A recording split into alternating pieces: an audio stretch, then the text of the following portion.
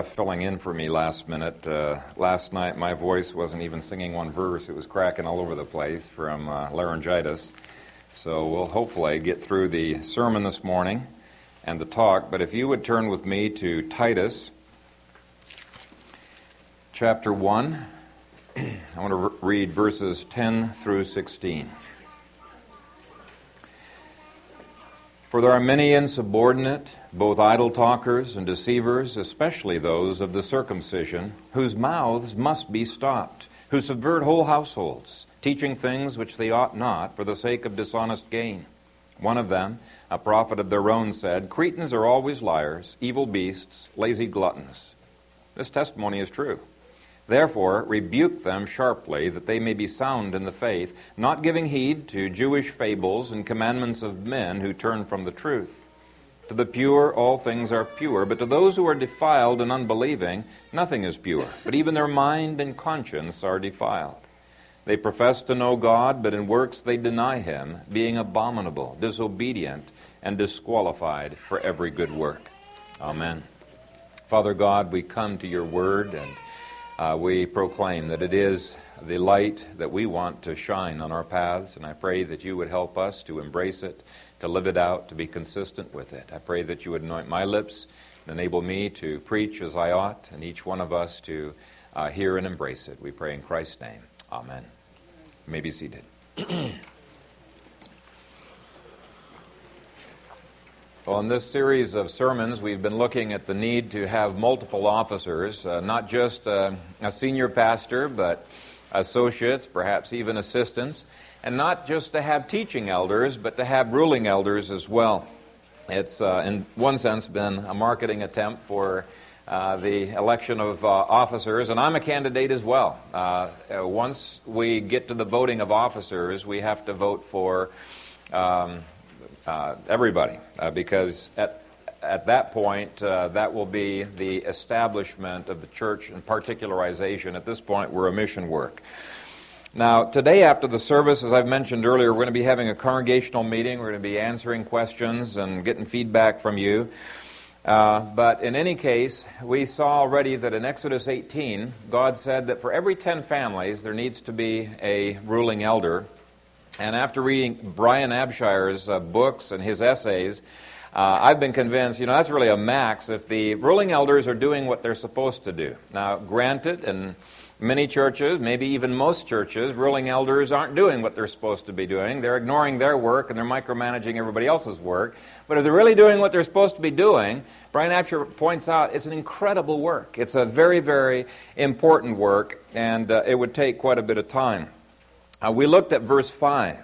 We showed how verse 5, in the context of the whole book, shows not only the importance of the office of elder, but we showed that there was a contrast between teaching elder Titus's work and the ruling elders who were to come on to his team. Even though they were all elders, they all had a parity of work. We looked at the foundation for the ministry of elders in verses 1 through 5. We looked at the qualifications for elders, verses 5 through 9. And now we're looking at the work of the ruling elder. And so that's the context. And the first point that I want to make is that leadership is unavoidable. Even if you don't have any formal leaders, there are going to be people with leadership abilities that are going to come to the fore. It's happened in our church. There have been godly leaders who have come to the bat on various issues, and I praise the Lord for them. And there have been bad leaders who have caused trouble and dominion in the past.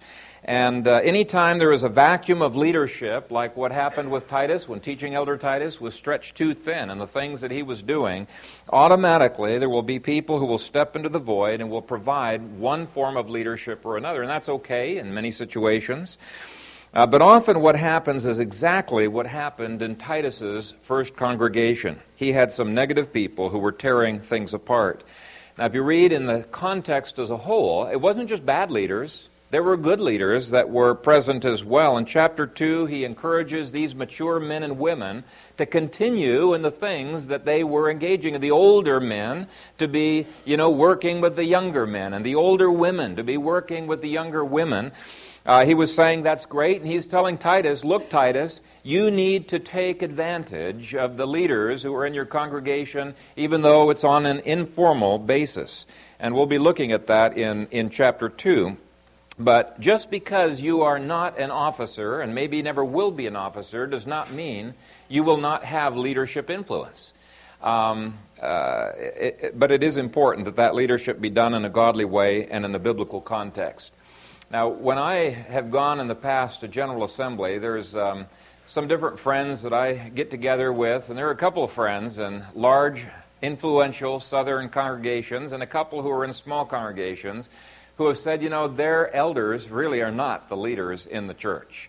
And they said, really, it's the powerful woman in pew number 25 and the rich man in pew number 4 who are the leaders in the church de facto. And if the elders ever do anything that crosses those two, they're going to hear about it, and they'll probably have to change their vote. And I thought, boy, that's a sad state of affairs, But even if, that's obviously a bad way to use their money to try to push their way around in the church. But even if they were godly and they never flaunted that leadership, it's just a fact of life that there are going to be people in the congregation that others will look to for their opinion. That's just the way God has made them with those leadership profiles, and they're going to have some kind of an influence. I think it's unavoidable. But it's my contention that informal leadership can be a good and a very helpful thing if there are solid officers who are in place. And we're going to get to that, Lord willing, in chapter 2. And so there was good leadership in Titus's church, but what we're going to be seeing a little bit later on is they had the terrible disadvantage that they did not have church authority to back them up in the kinds of things they were trying to influence for good, when these other guys were influencing for bad. They didn't have that authority. All they could do was advise and exhort. They could not discipline.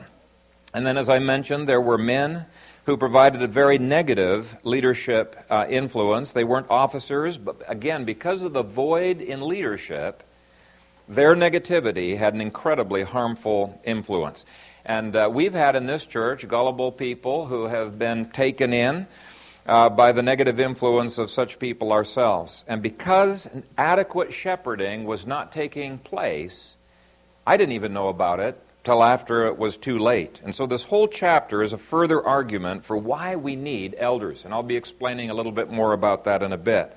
But let's look at the character of these bad influences first. What kind of bad leaders were filling the void? Verse 4 says, "For there are many insubordinate." Verse 10 says, why did I put down verse 4 here? There are many insubordinate. This is not the only age when people don't like to, be under the authority of other people. It's been true ever since the time of Adam and Eve. And yet to have legitimate authority, you need to be a person who is under authority yourself. Some of the most dangerous influences, I think, that have been in this church and some other churches have been people who have never wanted to join the church and have never wanted to join any other church, but they have wanted to influence. Not to be under authority, but to be in influence. The Greek here literally means to be put under someone or to be made subject to someone. They didn't want that. And it's the same word that's used in verse 6 of children who refuse to be subject to their parents. Now here's one of the ironies. Many times parents and other leaders don't recognize that, but they are modeling insubordination to the very people that they are trying to influence.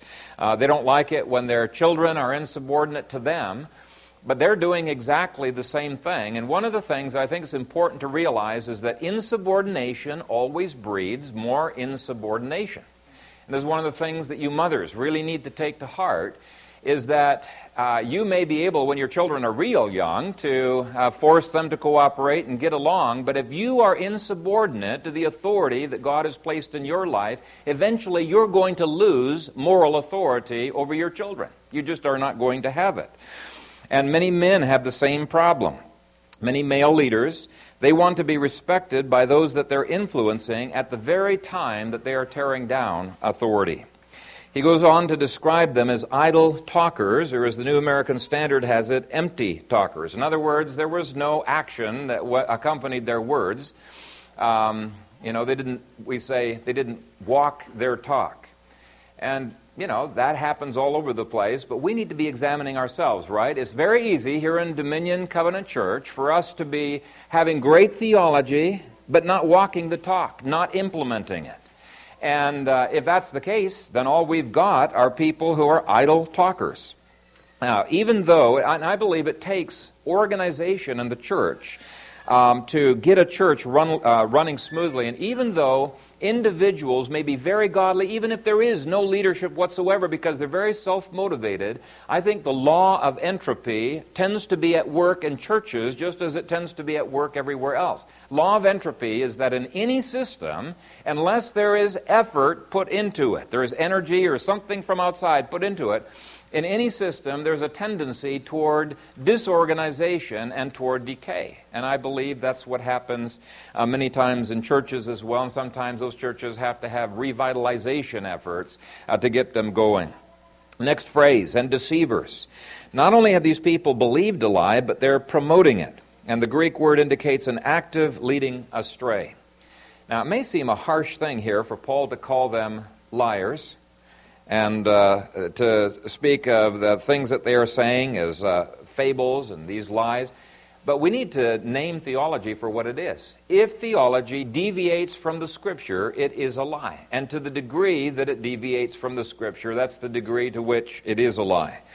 Now, there are sincere people who have bought into the false theology in this congregation and elsewhere, from these informal leaders, and to such people, Paul would say, and there's a parallel situation in Ephesus that Timothy was facing. Paul says, and a servant of the Lord must not quarrel, but be gentle to all, able to teach, patient, in humility correcting those who are in opposition, if God perhaps will grant them repentance, so that they may know the truth, and that they may come to their senses and escape the snare of the devil, having been taken captive by him to do his will. That's 2 Timothy 2:24 through 26. Now, in that case, the enemies are the theology, the devil, and the bad teachers, not the people who are being deceived. And Paul makes a big difference between people who have been deceived and the deceivers themselves. People who have bought into a bad theology and the people who are actively and willfully promoting the bad theology. The one he has no patience with, the other he is very patient with.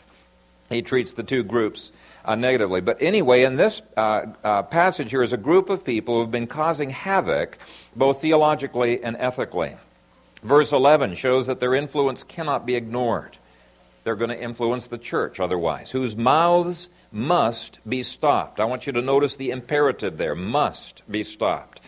While immaturity and lack of understanding is one thing, and Paul is very patient with those, he has no patience with those who are willfully and deliberately seeking to undermine the theology and the ethics and the practice and the vision of a church. The bottom line is there are some people you just need to ask to leave the church. Now, here's the problem.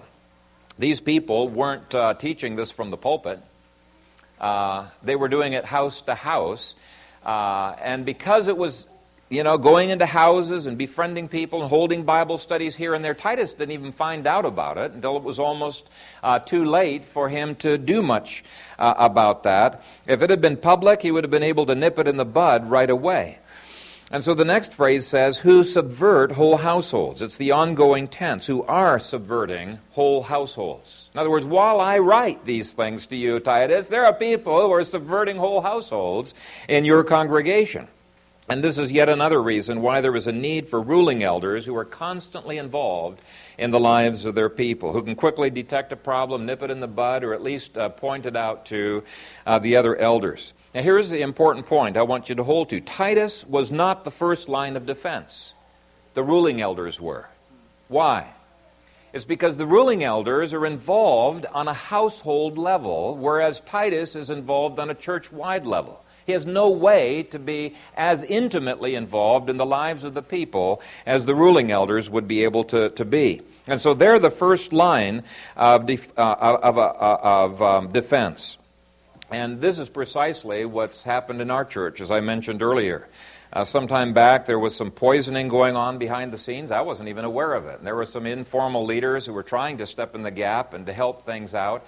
But, those types of things very, very easily happen. And they faced the same problem that the informal leaders in chapter 2 faced. They didn't have any church authority to be able to back them up on it. Well, in the case of myself, that they weren't involved all the time intimately either. And so there's a real need for ruling elders to be involved. Anyway, he goes on in verse 11, he says, teaching things which they ought not. Now again, this speaks against the modern view of tolerance, where people just have the idea that people can believe and teach anything that they want to believe.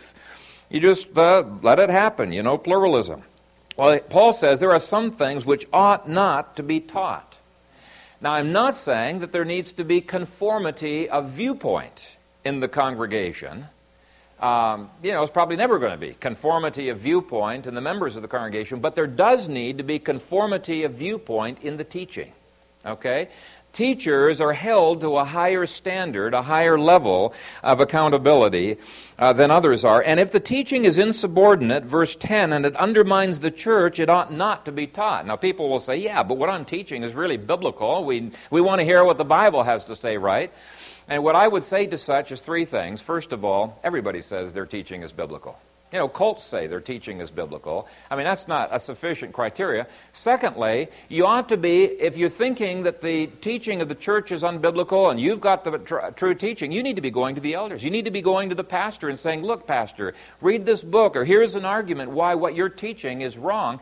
You need to be seeking to influence the teachers rather than ignoring the teachers and trying to influence those who are in the congregation. And thirdly, if that is not successful as a member, your option really is to go to another church where they are teaching the truth of the Scripture. And I'm so thankful we don't have these kinds of troubles in our church. But it's important for me, at least now we don't, but it's important for me to teach what is the biblical methodology for dealing with issues like this. And let me use myself as an example. It would be wrong for me to send members of my church and say, man, I got a passion to reform these other churches in our city. It'd be wrong for me to send members of my church into other churches as missionaries to try to undermine the teachings of those churches. That would be insubordinate. It would not be a proper thing to do, try to spin off a group. And yet that is precisely the strategy that many people take. How many churches have been split right down the middle because charismatics have gone in there, not because they have agreed with the theology of that church. It's not just charismatics. You've got all kinds of different views, but I've run across more of those than others. But they don't agree with the theology of the church. Their purpose of going in there was to teach and convert as many families as they could before the elders found out about it so that they could spin off a church plant. That's a parasitic way of planting a church. And yet it happens all of the time. The biblical way of influencing reforming churches is not to undermine the leadership, but to work with the leadership. That's much harder, but it's more biblical. And I have a passion to see the churches of this city and to see the churches across America reformed, but that means I need to work with the leaders, not insubordinate. Now that's the covenantal way of approaching things. And by the way, this is one of the reasons why we don't involve ourselves in child evangelism efforts or daily vacation Bible school where your purpose is to reach children and then through the children reach the pagan parents and say, well, it's easier to reach the kids and then maybe we can reach the parents through them. Now, God occasionally will reach children that way and the parents through them, but some people have almost been left breathless when I've suggested that's not the biblical methodology. What they don't realize is this has never happened before about 150 years ago. I mean, this is not the covenantal approach to evangelism. In the Bible, the covenant ordinarily goes from the parents to the children, not from the children to the parents. Now, I admit the statistics don't prove anything. The Bible is the standard for truth. But it is not surprising at all for me that statistics have continually shown that when a child is the first one in a family to come to Christ, there is a 3.5% probability that the rest of the family will come to Christ. That's based on how it's always happened in the past. If the child is the first to come to Christ, it's about a 3.5% probability the rest of the family will come to Christ. If the mother is the first to come to Christ, there are slight variations on this statistic, but it's a 17% probability that the rest of the family will come to Christ.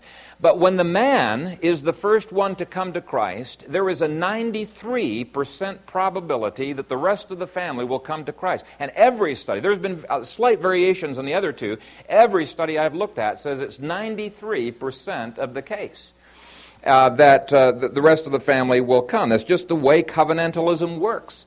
And people can harp all they want against God's methodology. They can call God's methodology chauvinistic, but it's not going to help to butt your head against the mountain of God's will. I mean, this is the way God works. And to me, it's actually all the more remarkable that in the last 150 years, most of the efforts of evangelicals have been aimed at trying to win the children and the women. And so despite the fact that we have changed our focus, we've done everything we can to win the children and the women, those statistics continue to hold true.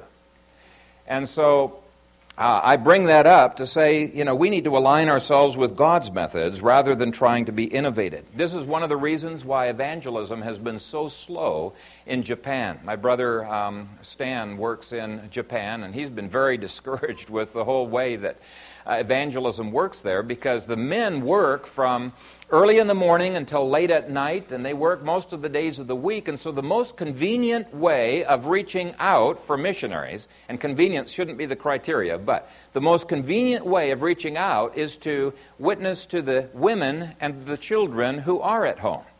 But you know what's happened as these women and children have made professions of faith is almost never do the husbands follow suit. And even the children, as they grow up, do not persevere in their professions of faith. What I think the strategy needs to be changed is that we need to have godly men who will compete in the business world and be models of what real men should be like and interact within that context. And I think that there would be a major difference that people would see. Teaching in an insubordinate way can be a very, very subtle thing, and I don't want the elders of our church undermining the authority of the Father. Instead, I want us to be working through the authority structures rather than around them. And so, it doesn't mean that I can't talk directly to women or directly to children. I'm talking directly to children and women right now, There's bound to be influence that's direct, and praise the Lord. If a child comes and understands the truth quicker than the parents, praise the Lord. I mean, we'll be involved in that way. But our emphasis is to work through the covenantal structures that God has put in place. Okay, last phrase of verse 11 says, for the sake, and all of that was to illustrate that it doesn't just have to be a subordinate that can be insubordinate. We can be insubordinate as elders if we're undermining the authority of the Father. It can go in many different ways. It's very subtle. Now the last phrase in verse 11 says, for the sake of dishonest gain. Well, let me back up one more time. People have wondered why we don't have segregated Sunday school or youth groups. It's the same reason. We want the parents involved. We're not wanting to replace the work of the parents. I know a couple of youth pastors who did not want the parents ever to be present with the youth because they're afraid that the parents would disagree with what they're doing. That's insubordination. Okay? It's teaching in an insubordinate way. Maybe I don't need to harp on that too much. Verse 11, for the sake of dishonest gain. Now what was happening was that the informal leaders were taking the tithe away from the church in an unbiblical way. And obviously, that was a bad motive, and commentaries talk about that. But what many commentaries miss is that these informal teachers, that were in the households, they wouldn't even be able to get away with honest or dishonest gain if it wasn't expected that those who were teaching in the households would get paid. That's the thing that many times people completely miss over. Paying lay leaders was not a foreign concept. Just because there's dishonest gain by lay leaders does not mean that there cannot be honest gain by lay leaders. And in fact, that's exactly what Paul commands in 1 Timothy 5:17 through 18. Now, Presbyterians love to pull out this verse and say, see, this proves that pastors should get paid. Well, you look at the passage, it says, I want the ruling elders to be paid, and especially the teaching elders. That's what he's saying. Let me read that to you. And Brian Abshire points this out, but it's straightforward. Let the elders who rule well be counted worthy of double honor, especially those who labor in the word and doctrine. For the Scripture says, you shall not muzzle an ox while it treads out the grain, and the laborer is worthy of his wages. And Brian Abshire points out that if the elders were doing what God calls the elders to do, this idea of paying the eldership would not be a surprising thing at all. But instead what's happened, as in so many other areas of life, is we've conformed ourselves to the world. And so the church has begun to act like a 501c3 corporation. And what does the IRS say a 501c corporation should do? It says it's illegal for the board members to be paid. And so what are the board members composed of? They're composed of people who are either rich or know the rich and can get funding, for the people. And there's nothing wrong with that. If you're going to be a 501c3, that's great. But that's not how the church is supposed to be run. Now, the fact that he only calls for those who rule well to be paid shows that not all ruling elders got paid. It was those who had proved themselves as being indispensable in service. And so it seems that there's some gratis service that starts out first. As they demonstrate their abilities, they say, look, these people need to be paid. I think that's the context. Now, point number 4 deals with, let me just check I think we've got time to go through on this. Point number 4 deals with issues of delegated or usurped authority. Now, in past lessons, I've pointed out, I have no authority except for the authority of the Word, and I can't tell you to do things unless the Bible gives me a warrant to tell you to do things, right? That's my authority. Well, the same is true of ruling elders. But these troublemakers were appealing to an authority that was outside of the Scriptures. Verse 10 indicates the biggest troublemakers were the Judaizers. It says, especially those of the circumcision. They seem to be the major headache in almost every church that Paul was working in. They were constantly undermining the pastoral work. And if you look at verse 14, you'll see their authority. It's the authority of a Jewish man-made tradition, not giving heed to Jewish fables and commandments of men who turn from the truth. Now, I want you to notice the contrast between the truth of the Scripture that Titus appeals to and the commandments of men that these Judaizers appeal to. And evangelical churches aren't a whole lot different, and we can easily fall into this error as well, because many people will put authorities up there on the level with the Scripture. Doesn't have to be science, but it can be science. It can be any number of things. People will say, well, all truth is God's truth. And I'll say, well, yeah, but God's revealed His truth in the Bible.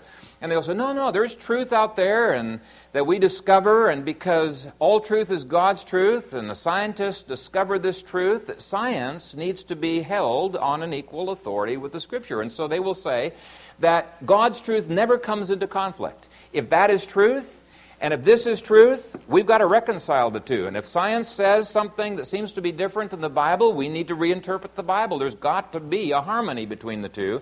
And so they will hold to evolution.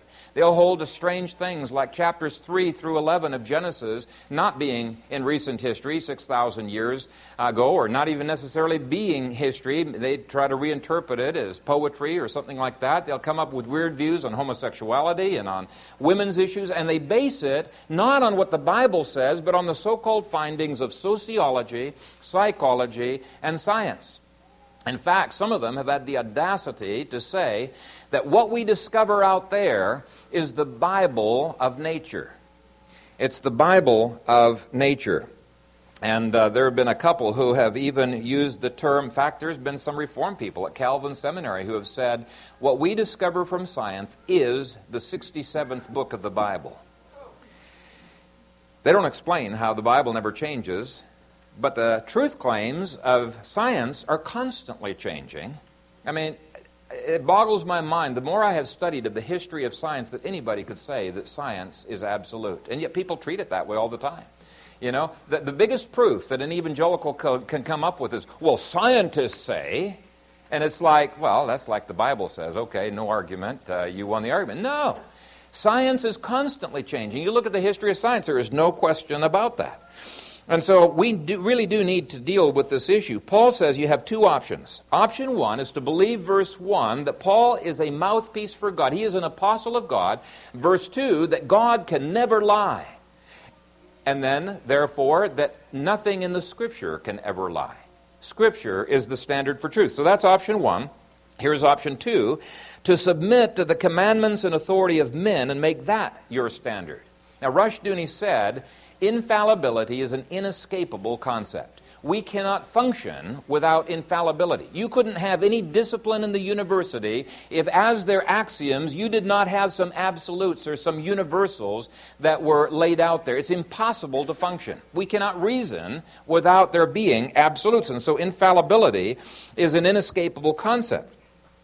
And that's true whether the infallibility is science or the church or even your own opinion. Some people, you can't change their opinions worth beans, no matter what the evidence, which means their infallibility is whatever they happen to feel like thinking right now, right? But here's the problem. If we do not receive the infallibility of God's Word, we're going to have to come up with our own sources of infallibility. And if the universals don't come from God, then the universals have to come from man. Now, the problem is, to be able to know if a universal is true or false, you have to be omniscient or know someone who is omniscient. To be able to say that no two snowflakes are alike or that the speed of light is a constant, you'd have to examine every snowflake in the universe, and you'd have to examine every occurrence of light waves, if it is a wave, and there's debate on that, in this planet and every other part of this universe. In other words, you'd have to be God. You'd have to be omnipresent. You'd have to be omniscient. And that is what the issue really comes to. Either God is God or man is God. Another way of saying it is either the Bible is the standard for truth or man is the standard for truth. This is what Paul is trying to get them to reconcile and to understand. Universals such as the person that he quotes in verse 12 give. A universal is something that says every, all, always, everywhere. Those kinds of things are universals. The universal that he gives can only be known to be true or false by God. Now, on the other hand, if we affirm what God says, we can know it to be truly true, even though we're not omniscient, because the omniscient God has revealed himself to us in the Bible. And it doesn't matter how prestigious those Jewish authorities may have been in that congregation. He calls their conclusions fables in verse 14, because they're not grounded in the Scripture. The Greek word is muthos, just means fictional writing, as opposed to aletheos, which is truth writing. And he says fables. Well, he's just as insulting to those who valued the traditions of the Cretan philosophers. Because the second group of people, and they were the minority, but the second group of people were appealing to the brilliance of a philosopher by the name of Epimenides, whom Paul quotes here, Paul, in a few words, absolutely destroys the authority of this amazing Cretan philosopher. Now, you may wonder why believers would even mess with, using a pagan philosopher as an authority. But it was quite natural for them to do that because they were opposed to the kinds of lying and the gluttony and the deceit and the evil that was in Crete, and so was Epimenides. Epimenides was a reformer. He hated the things that were going on in Crete, and he was trying to bring reformation, and so they felt like, whoa, we've got a point of commonality, when in reality they did not, because it was an authority they were appealing to, and that authority was leading them astray. Let me just explain a little bit. The guy Paul quotes in verse 12 lived about 600 years before the birth of Jesus, and Plutarch and others list him as being one of the 7 wisest men that they had ever known in the whole world. From ancient times to the time of Plato and Plutarch and the others, one of the 7 wisest men. That's saying quite something. Plato thought he was brilliant. He called Epimenides a divinely inspired man. Plutarch called him a man dear to the gods. And he was honored not just as an amazing philosopher, but he was also honored as a prophet. Let me give you an example, and I've read a whole pile of his prophecies. Plato records this one. He says, that divinely inspired man, Epimenides, was born in Crete, and 10 years before the Persian War, in accordance with the oracle of the god, went to Athens. And when the Athenians were filled with fear by reason of the Persians' expeditionary force, he made this prophecy. They will not come for 10 years, and when they do come, they will turn back again, having accomplished nothing that they had hoped to accomplish, and having suffered more woes than they will have inflicted. And he made a number of other prophecies. So Epimenides, he had a lot going for him, and some 600 years later, he was still Crete's claim to fame. And Paul takes on this intellectual giant in the same way that he takes on the Jews. What Paul is basically saying is if a truth claim does not come from the Bible or cannot be logically deduced from the Bible, then you'll never be able, it doesn't have the credentials to be able to prove itself to be true or false. Now, he doesn't get into all of the philosophical reasons here. You have to read Gordon Clark to see those because he systematizes some of the scriptures that deal with that. But here Paul does just two things. He presents the scriptures as the standard for truth, a thing from which we must reason, and secondly, he shows the inconsistency of taking any other authority. Okay, look at verse 12. He quotes the authority that the people appeal to here. He says, one of them, a prophet of their own. Now, this is going to be key to his argument that he is a Cretan. He's one of their own. One of them, a prophet of their own, said, Cretans are always liars, evil beasts, lazy gluttons. Now, Cretans did have a reputation for being that. Many philosophers had spoken of them as being all of those things. In fact, the Greek word to Cretanize meant to lie. That was just a synonym for lying. That's the kind of reputation that the Cretans had. And if you were called a Cretan, those were fighting words. If you were called a Cretan, you're either being called a liar or one of those two other things, and yet they treated it as a virtue. They didn't have any problem with that. And so Epimenides comes in here, and he says, man, this is going to destroy philosophy. We've got to be against lying. He's trying to reform, and he's utterly unsuccessful. Why? Because he doesn't have the grace of God. Only the grace of God can transform people from the inside out. And so in his energy to reform, he comes up with this exaggeration, which we'll be seeing actually ends up not being an exaggeration, but he's very frustrated, and he says Cretans always lie, and this developed what is known as the liar's paradox. And you can read about it in almost any philosophy book. And it was well discussed by philosophers long before Paul came onto the scene, and people who say Paul fell into this liar's paradox and was just plain ignorant don't realize Paul elsewhere quotes this philosopher and other philosophers. He knew the debates that were going on this. He did not fall into it. I think they're totally missing the point that Paul was giving a reductio argument. Now here's the liar's paradox. If Cretans are always liars, and if Epimenides is a Cretan, then Epimenides is a liar, and this is a lie about lying.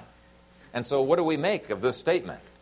And it does put into question his credentials on what he's trying to reform. How do we know the statement is a lie? Remember what we said. Only God can come up with valid universals because only God is omniscient.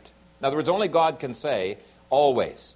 So you kids, when you say, but they're always doing such and such, you parents can just respond, are you God? Do you know? Does that... where'd you get that valid induction from? Epimenides, what he's doing is he's got a finite mind that's taking a finite sampling of Cretans, and he is saying, based on this finite sampling, that must mean that all Cretans are liars. Okay, that's basically, he's using an induction, and there is no such thing as a valid induction. He claims to know what everybody in the island is doing, to be omniscient, and secondly, since he's a Cretan, he's calling himself a liar. Now, I think this is a brilliant strategy on the part of Paul in showing that their authority is really not a credible authority. And people who criticize Paul for saying that Epimenides' statement in verse 13 is true, as I mentioned earlier, they're failing to see he's using a reductio argument. Here's the dilemma that Muslims, atheists, and many other people have thrown at Christianity. They say this disproves the inerrancy of Scripture. Paul's making a point-blank error here. Verse 13, Paul says, this testimony is true. Now, if it's true that Cretans are always liars, how could any statement made by Epimenides be true? As one philosopher said, all Cretans are liars if uttered by a Cretan is necessarily false, but not paradoxical. And so there's a long long article. It's quite a well-done article put out by a bunch of atheists trying to criticize Christianity, and they say, you don't need any other proofs. This is the only proof you need to show that the Bible is an error, is this statement here. Logically, it has to be an error. Another philosopher says, it seems that the Cretan prophet's words are true if and only if they are false. And yet Paul calls it true? How do we reconcile this? Okay, so that's the issue that people have struggled with. And so I want to go down a little rabbit trail, and I'll give you three possible answers to this, and then we'll return to the main subject of why the Scriptures alone can be our authority. And this does relate. Some Christians respond that verse 12 does not say that Cretans always lie, which would make every statement of a Cretan a lie, but that Cretans as persons are always liars. Okay, so it's a noun describing a character, not a verb describing an action. And so they would say it doesn't mean that everything they say is a lie, but they are always characterized by lying. They mix the truth in order to promote error. Even their use of the truth is to promote a lie and to deceive. And so even some secular philosophers have agreed, well, this would be a technical way around this. But the atheists respond on this website, and they say, well, the Greek word always in the Greek means, quote, at all times. And you look in the dictionary and see, well, that is one of the definitions anyway. Another dictionary says always, constantly, continually. Another has always, ever, eternally. And so they claim this means Cretans could never avoid lying. They always are lying, according to Epimenides, and therefore what Paul says this is a true statement has to be a false statement. But you look in the dictionaries, and there's two definitions. One is that it's constantly, well, let me read it here. It's continuously with no break. Or secondly, episodically. In other words, it continues on, but there are breaks in between. So I think this is one credible answer. Another possible solution is to say that since Paul... basically on that they could say the syllogism, the arguments, the conclusions are always false, even though a given premise may be true. Okay, you can have given premises even though the argument as a whole is false. So that's the first. Another possible solution is to say that since Paul called Epimenides a prophet, that God was speaking through Epimenides, and since God is not a Cretan, there's no... Now, I think it's a little bit far-fetched, but it is possible. There's at least two times in the Bible where it's used that way. For example, the high priest was said to have prophesied by God about Jesus dying for the sins of the people. And he didn't know he was doing it, but God spoke through him. So if that was the case, there would be no contradiction here whatsoever. But the solution, I believe, makes the most sense is the one that flows from Clark's Biblicism, Gordon Clark. Clark points out that by definition, there is no such thing as a valid induction. Inductions by their very nature, by their very structure, are false in the sense that you cannot validly arrive at a conclusion from the inducted premises. So it's a fallacious argument. You can't start from Epimenides' finite mind, get a finite sampling, and then make a generalization that applies to everyone in a valid way. It's a false argument. Now, God may know that the statement is true, but the argument cannot prove to be true. And so it's a false argument, a lie, if you will, for Epimenides to claim he knows what all of the Cretans do. It's by definition false because there's no valid way of knowing that. But in verse 13, it is God speaking through Paul. And God says that though Epimenides could not make a valid induction, the proposition that all Cretans are liars is true nonetheless. All Cretans are liars, and the only reason we can know that is because God has infallibly told us. Now, Gordon Clark says this passage really has a lot of apologetic implications. Romans says, let God be true, and every man a what? A liar. Let God be true, and every man a liar. Without revelation, we have no valid basis for knowing the truth. Here's what Gordon Clark says. Sometimes the fallacy does not lie on the surface. Evil men can run through a long series of valid syllogisms, but away back somewhere they have had a wrong thought. The Scriptures teach that out of the heart or mind come all the issues of life, and as a man thinks, so is he. Those who disturbed Paul's congregations were fallacious reasoners. And I think this is a perfect solution to the riddle. The unbelievers may hold to some valid premises, but their argument as a whole is a lie.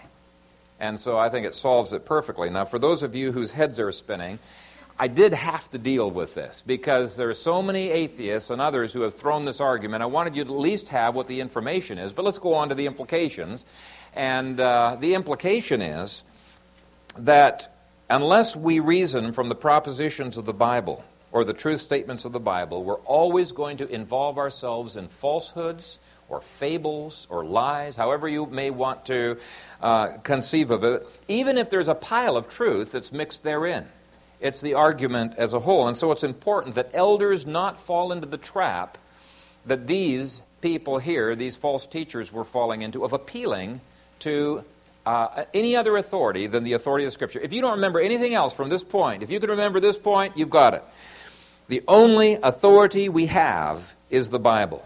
Science is not our authority, nor is sociology or psychology or statistics. The Bible is. And to the degree we conform to the Bible or fail to conform, it's to that degree we have the truth or we are straying from the truth, as verse 14 words it. Now, very, very quickly, we're almost done. 2 more quick points. First, the informal leadership of the good guys in chapter 2 was not sufficient to stop the mouths of the bad guys. Why? They didn't have church authority to discipline. All of us have the authority of the Word, and that's a powerful authority. When we bring the Word, it's not our opinion, it's the Word that we're speaking, it's God speaking, so that carries authority. But what do we do if people ignore the Word and just reject it? These guys were insubordinate, they could care less. Well, that's where he goes on. He says, the officers are given a delegated authority to discipline. And it may simply be a discipline of rebuke, a sharp rebuke mentioned in verse 13.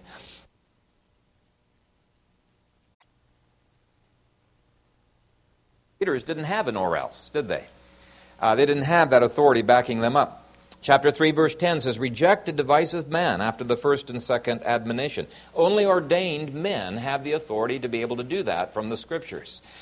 And so it's talking about various forms of discipline. Now let's put that all into the context of authority, starting to read again in verse 9. Holding fast the faithful word as he has been taught, notice this next phrase, that he may be able by sound doctrine, both to exhort and convict those who contradict. For there are many insubordinate, both idle talkers and deceivers, especially those of the circumcision, whose mouths must be stopped, etc., etc. Now let's suppose that I was an elder in that church there, and I'm trying to stop the mouths of these people, and I just bring human authority of one sort or another, or my authority, and it happens to coincide with the Bible, but all I'm appealing to is the authority of man. What's going to happen? Well, if they happen to respect the authority of Epimenides more than they do, I can argue all I want, it's going to be fruitless. But if instead I point to the Scriptures and I say, thus saith the Lord, it has more rank, it has more authority than the pagan philosophers do, because God's omniscient, right? And so I may not have very much credibility in the eyes of the people, but if I can show from the Scripture, they're much more likely to buy that argument. Now, the Jews are going to come along and they're going to say, yes, but what we're saying is from God. It is God's way. And that needn't stump you. You just have to say, well, prove it from the Bible. And they can't prove it from the Bible. Okay, it's your authority. It's not God's way. It's the Scriptures alone which should govern our lives. And so if I'm a member of a congregation and I think that the psychological way for curing my marriage is more important than the way that the pastor is doing, who am I going to go to? If I think the psychological way will heal my marriage, am I going to go to a pastor who's had a few courses on psychology, or am I going to go to a person who's devoted his whole life to psychology? Well, of course I'm going to go to the shrink. But if I think that the only thing that's going to solve my family's problems, if it's block by block, step by step, God builds the house and I do it His way, then who am I going to go to? I'm going to go to the pastor who has devoted his entire life to studying and applying the Scripture. Can you see the difference between those two? And yet I think so many elders have lost all credibility in the church because they're trying to imitate and use the authority of the world rather than the authority that God has given to them, which is an awesome authority. I'll try to, Lord willing, finish off chapter 1 next week. I may skip over it. I haven't decided yet. But hopefully you've got enough to see that the leadership that fills the void must be a well-thought-through leadership for the well-being of the congregation. Leadership will always happen, but it would be better if it happens according to a plan. And we're going to discuss that plan and some of the ins and outs of it after the worship service. I hope you can stay, but the Lord bless you. Let's pray. Father God, we want to be captive to your word. We want to be captive to your word. Father, may none of us as officers of the Church of Jesus Christ speak with any other voice than the voice of Christ speaking through the Scriptures. Father, I pray that we would be a testimony to other churches and that we would not be prideful in it. It's very easy for us to set ourselves up, and yet we recognize how easy it is for our own, in our own circles to fall. And so, Father, we just pray. You are the God in Jude who has said you are able to keep us from stumbling. Keep us from stumbling, O God. And help us to stand in the authority which you have given, to use the methodologies that you have given, to delight in the leadership standards that you have given. And Father, that you would guide this church, bless this church, encourage and grow it. And I pray, Father, that as officers come on in the future in your perfect timing, Father, that this church would be strengthened to be an incredible Gideon's army to accomplish much for your glory in this city. And we pray these things in Jesus' name. Amen.